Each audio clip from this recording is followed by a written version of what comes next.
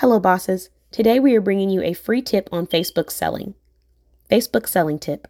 Consider your brand representation. Remember, when selling in a Facebook group, everything you post is related back to your brand. So here are some negative posts that you may want to avoid. Shaming a brand, business owner, group, customer. Complaining about a brand, business owner, group, customer. Venting about non-business related topics. Oversharing your personal life. Oversharing your business information.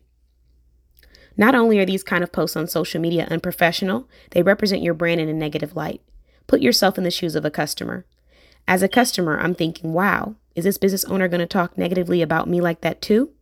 I'm also thinking, wow, this business owner has a lot going on right now. I have never shopped with them before, so are they still going to be able to deliver in a timely manner? Because I am looking to receive the products/quality that I paid for regardless of their personal life. I do care about them, but I want what I paid for or a clear disclaimer so I can decide on if I want to purchase. I have shopped with 2 businesses in the past where the business owners have shared that they have a lot going on or overshared their personal life. In both cases, I received my product late or not up to par. Also, in both cases, the business owners used their personal situation as a justification for their below average delivery.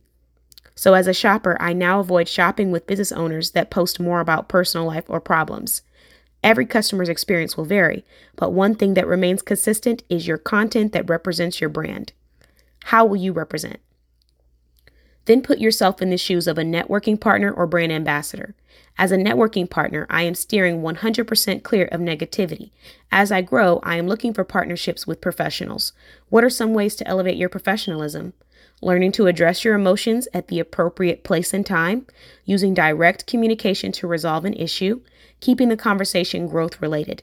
Just remember, how you treat people will not be forgotten. Have a productive day. The Boss Babe blog team.